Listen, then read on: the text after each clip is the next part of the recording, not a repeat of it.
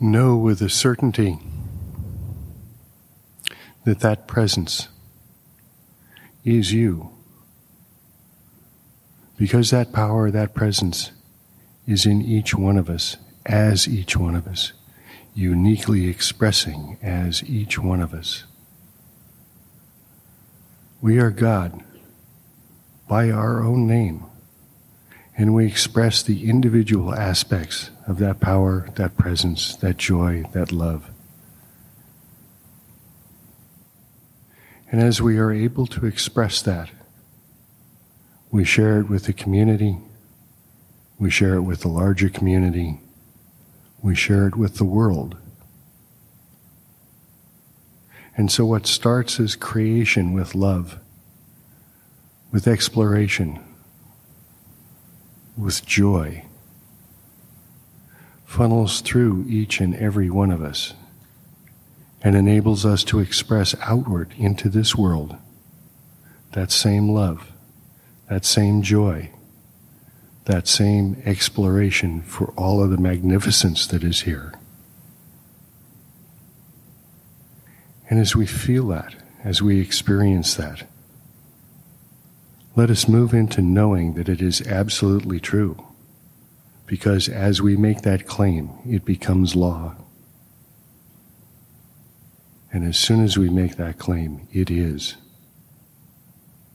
And so acknowledging that as we release any resistance to anything other than that, we say, and so it is. It's good to be back.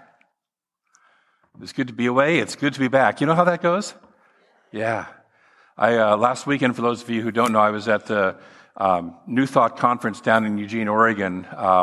3 days of music and speakers, and I did a workshop. A couple other people did workshops, and time to labyrinth walk for me and others, and just go deep. And then from there, I went off to the Oregon coast for a couple days and took a deep dive and for within myself, not into the ocean of my own subconsciousness and consciousness. And it was fulfilling. It was really deep. It was really wonderful. So, and I understand you guys got to experience my good friend Liz Moranti, Reverend Liz Moranti, in the house. And she did a great job from what I hear. So I'm glad to be back. Glad to be here with you. You are a wonderful community. You are a wonderful group of people. I hope you know that. Yeah. Look at the person next to you and say, you're wonderful. You're wonderful back there in the corner. Okay. And I don't care if it's your first time here again. You're wonderful. You know, the kids, I got to tell you, I'm going to do a little aside here. I may wander and ramble for a little while. You know, this is how I am after vacation. The kids today are doing a little exercise where they're listening to the song, It's a Wonderful World, and they're blindfolded, listening to that and seeing what the images are that come up. And then they sit with a partner, and one partner has their blindfold off, and the other one is still blindfolded, and talks about the vision that comes up while the other one paints the vision of what they're saying so that they can have a reminder of that vision. And it's a reminder that also when we're into our stuff, we have a blindfold on. You know, I think of that song. Louis Armstrong wrote that song at a time when racism was so rampant and prevalent, and I mean, it's still going on, but it was really harsh when he wrote that song, and yet saw the beauty instead of the hurt and the hate. And we have the opportunity, guess what, to do that now, don't we? Have you paid attention to the world? I wanted to, before I get into my regular talk, I wanted to speak to that a little bit about just what's going on in our country, and because I don't know if you're like me, but it hurts. It hurts. I don't care what side you're on or what perspective, it hurts.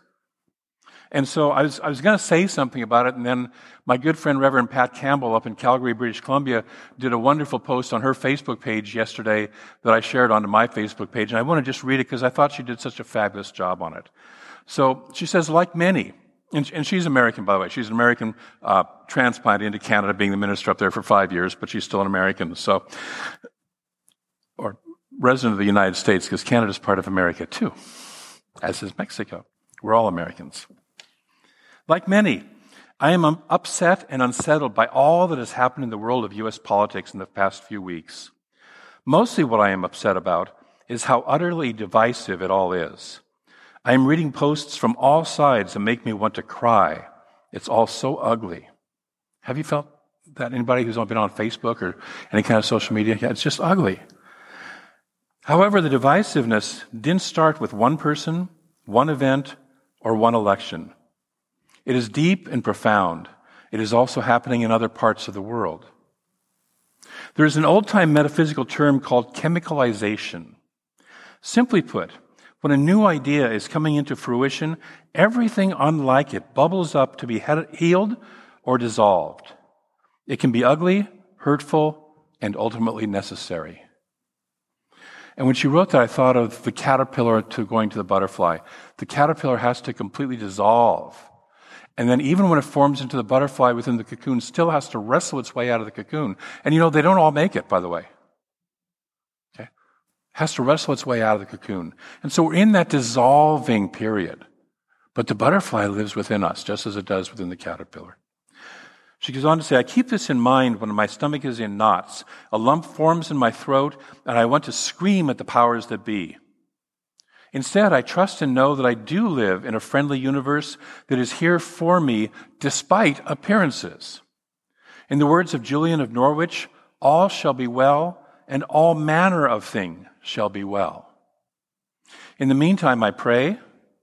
I do my own internal work to heal divisiveness within me, and I vote. And while I was in Eugene, I heard a fabulous quote also that I'd like to mention, and I believe it comes from Stephen Cope in The Great Work of Your Life, from his book, The Great Work of Your Life. He says, if we're at war, that's internally, if we're at war, when we touch war, we create more war. But if we're at peace, when we touch war, we create peace. I invite us to be at peace, as challenging as that can sometimes be, and to feed your soul, to feed your heart, and to be at peace. John, in his opening prayer, said something about the name of God being your name. And I don't know if you caught that little subtlety or not, but your name is God. God is your name. Arthur C. Clarke, decades ago, wrote a short story called The 9 Billion Names of God. And it was at a time in the story when there was 9 billion people on the earth. Each of us is the name of God. So look at your neighbor and say, you're God.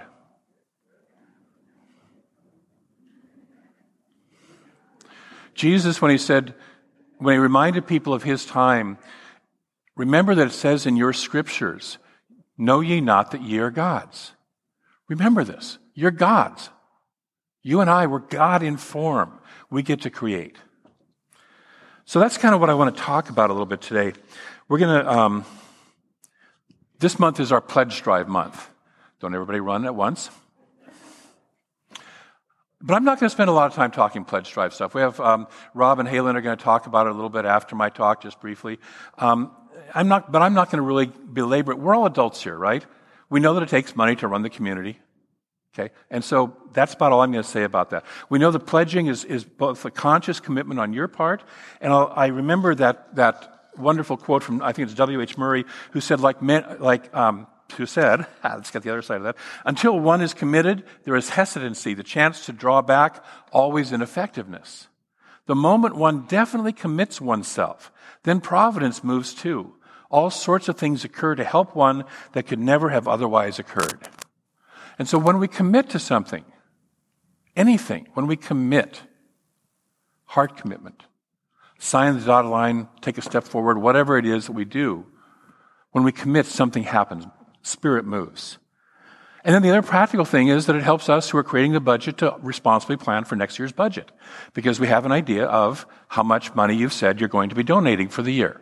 And so we can start to make those arrangements. So that's my pledge talk for the week, for the month. Okay, I'm done. What I am going to talk about is the consciousness that supports us in having a thriving nature. Would you like a thriving life? Would it be okay? Okay. And I'm not just talking about, I'm including money, but not just money, everything. Health, love, creativity, joy. Okay.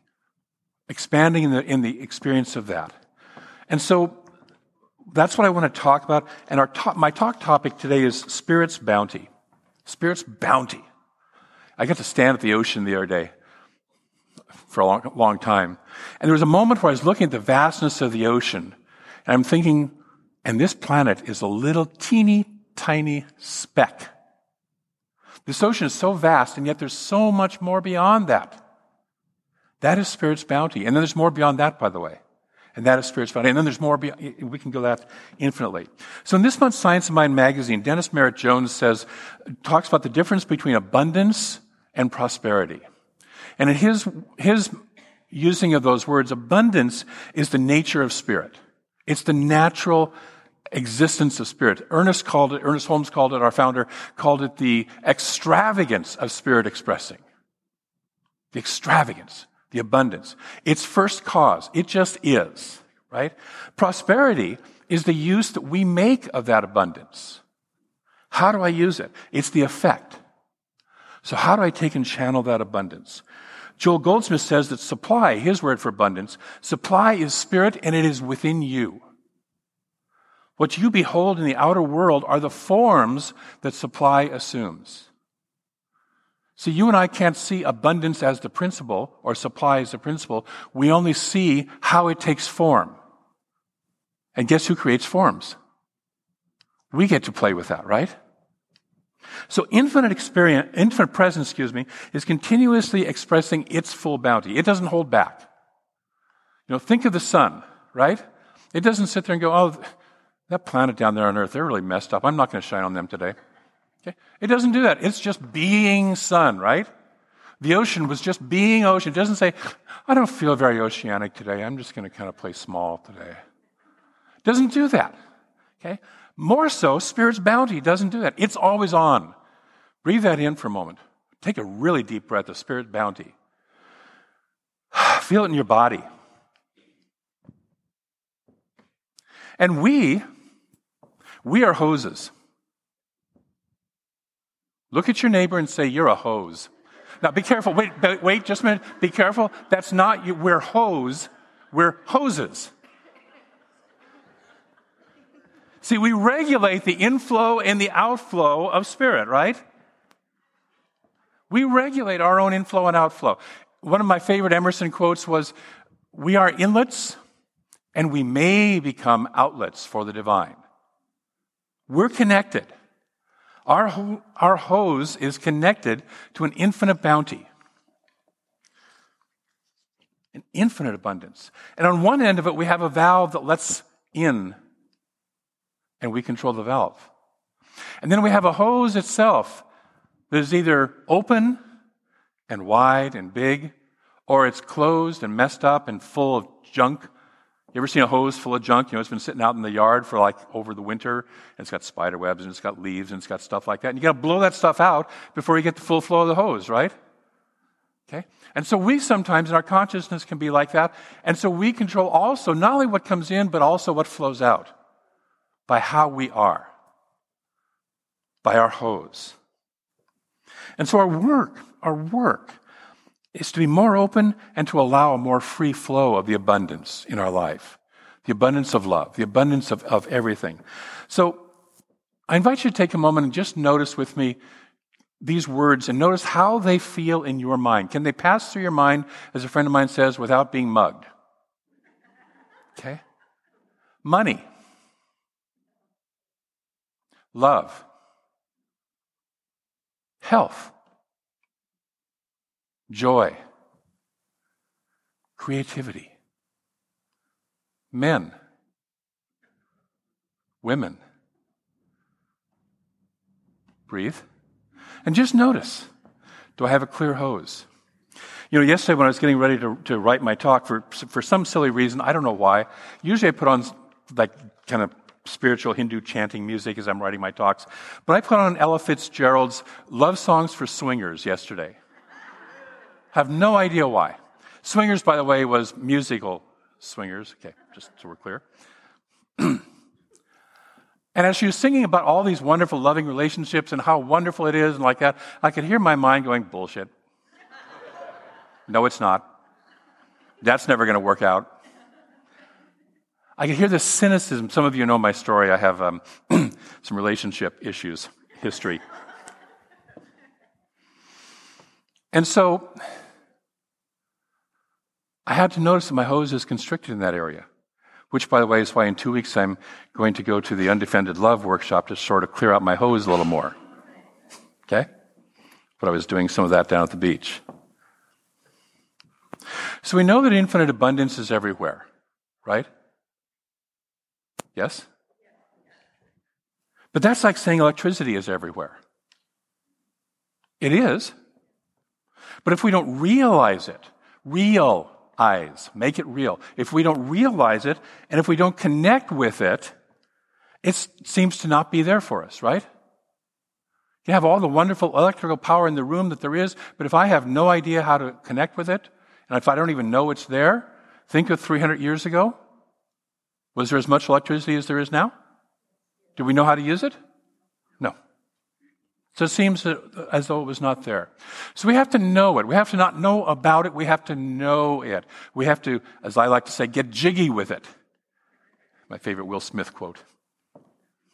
So a simple country imam, which is a Muslim worship leader, had memorized the Quran by heart, by listening to it, by hearing it being spoken when he was young.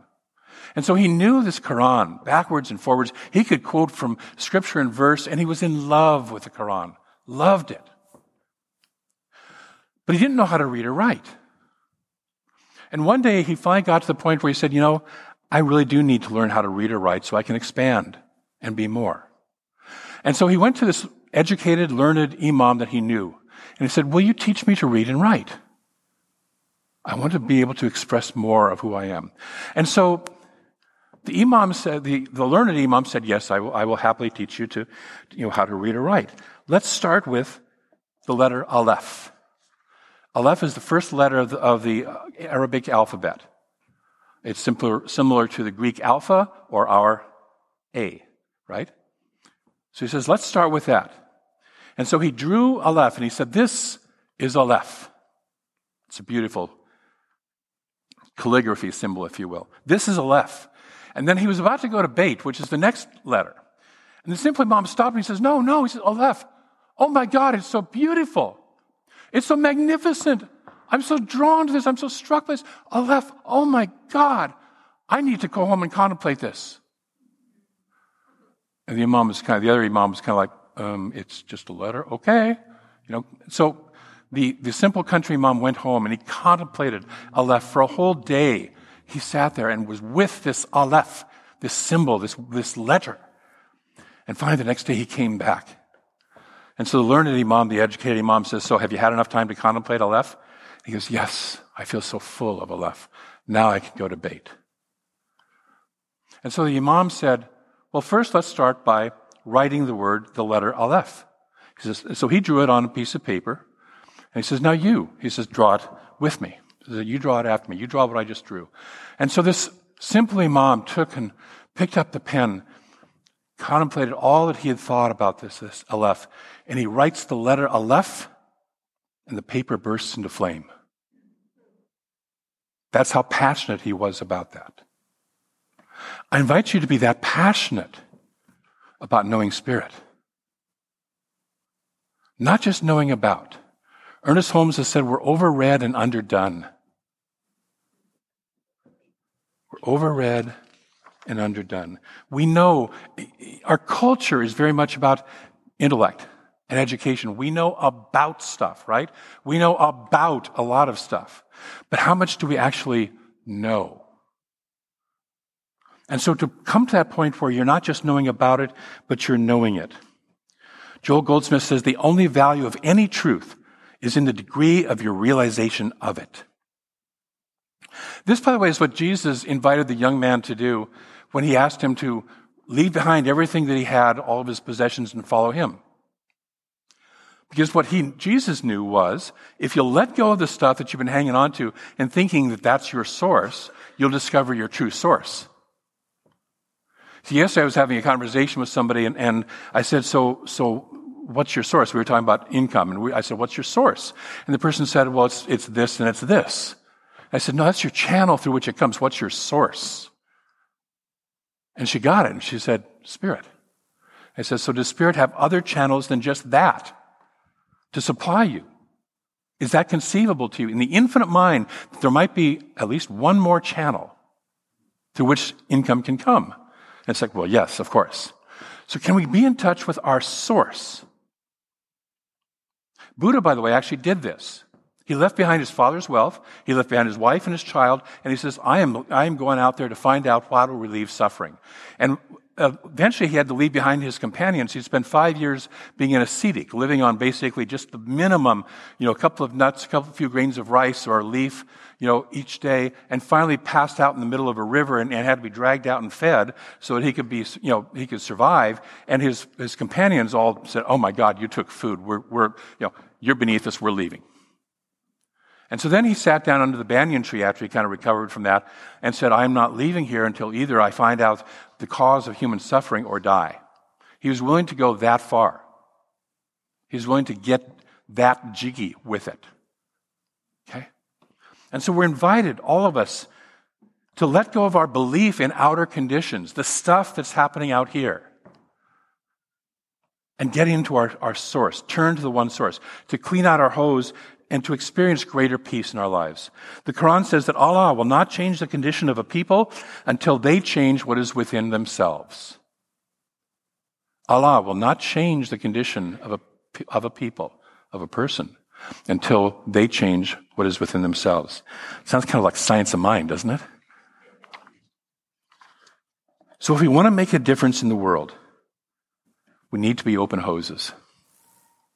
So when somebody says to you, what did you talk about? What was your minister talking about at church this week? You can just say, he was telling me to be an open hose. Make sure you say that correctly. Next week, we're going to look at prosperity. We're going to look at the process of moving this abundance into form. But this week, I want to invite us to do 3 spiritual practices. Number 1 is contemplate the infinite bounty. Spend some time getting so deep with it that if you were to write something like that or draw something like that on a piece of paper, it might catch fire. Fall in love with this bounty. Look at it. See it everywhere. It is everywhere. I came home and I found a bounty of leaves, beautiful carpet of leaves all over my sidewalk. And the sidewalk's up the street. And it was so funny because I posted a picture of that on Facebook and several friends said, oh, that's beautiful. And then I had this one guy that I went to grade school with who said, you need to get busy raking those leaves, David. It's like, thank you, Mark. Contemplate this bounty. Contemplate it with the mind of your heart, not the intellect, the mind of your heart. Take it in with your heart. Know it. So that's your first one. Contemplate the infinite bounty. Secondly, clean out your hose. Listen to the mind chatter. Notice if there was any thoughts about money, your money, giving money to the church, any of that stuff, giving money to, paying your bills, anything, anywhere.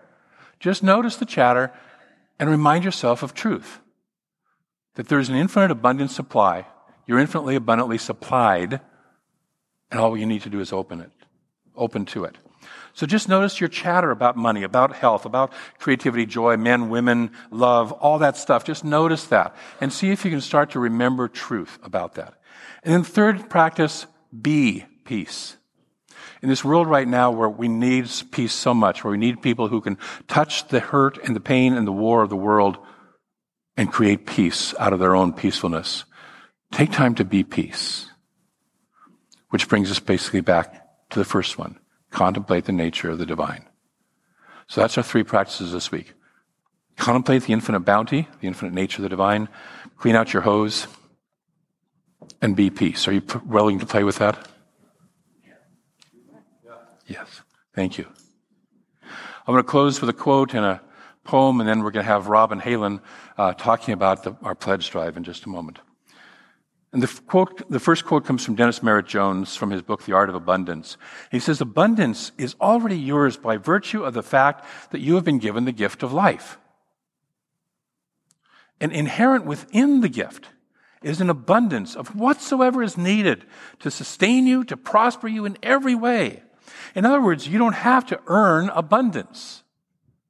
You have to learn how to accept it. Breathe that in. You have to learn how to accept it. And the poem is from Rumi. The source is within you, and this whole world is springing up from it.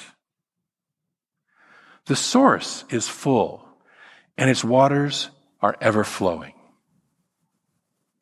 The source is within you. Let's take a moment to move into prayer. Knowing that there is this infinite one, this infinite source, this infinite beingness that plays no favorites, that has no conditions, that has no agenda other than its own experiencing of life itself through us and through all the other ways and aspects of life. There is this one, pure love, pure good, pure joy, pure life energy. This one, perfect peace. And because it is infinite, we can't be outside of it. We can't be outside of that which is infinite. We are within that. And so we are literally one of this infinite presence. We are not drops in the ocean. We are oceans within our drop. The ocean within our drop. We are embodiments of all of Spirit. We are embodiments of that love, of that abundance, of that good, of that joy, of that peace. We are that. This is our nature already. We don't have to earn it. And so I speak my word that we accept that now, more deeply than ever before, that we contemplate, that we know, that we let our hearts become so full with that infinite presence that we fairly set ourselves on fire with love. Charles Fillmore said, I sizzle with zeal. We let ourselves sizzle with this Spirit, be on fire with it, be impassioned by it. No, it's not socially acceptable, but it is spiritually powerful. And so we allow this love, this good, this joy, this peace to be us, this abundance of good, to be our nature and to express that nature. And I'm so grateful for each of us who are willing to say yes to this and move it as far as we can into our practice, into our experience, so we truly, truly, truly know to a greater and greater and greater degree this beautiful abundance, this bounty of Spirit. And so I release this word into that which we call the law, that process that moves it into form and experience. We declare the what, we let the law provide the how, and we declare this, that we are willing to know Spirit and embody Spirit and be Spirit on earth in form right here, right now, more powerfully than ever before. We're here to be clear conduits of that infinite. And so it is. So in the teen room, we learned about taking off the blindfold of anger or confusion and letting ourselves see the happiness in our life that's there constantly. And as an activity, we talked to each other a bit about a time where we felt really happy. And then based on the other person's story, we created a painting picture, or attempted to, of what we of the feeling that we got from that. We read a story that was about a boy who had a blindfold of anger, and he didn't have a father. That's why he was angry. And then his mother secretly signed him up for baseball. Then when he found out, he thought he was going to lose. But then once he practiced, he got better and his blindfold disappeared. Then we drew pictures and they said thank you on them.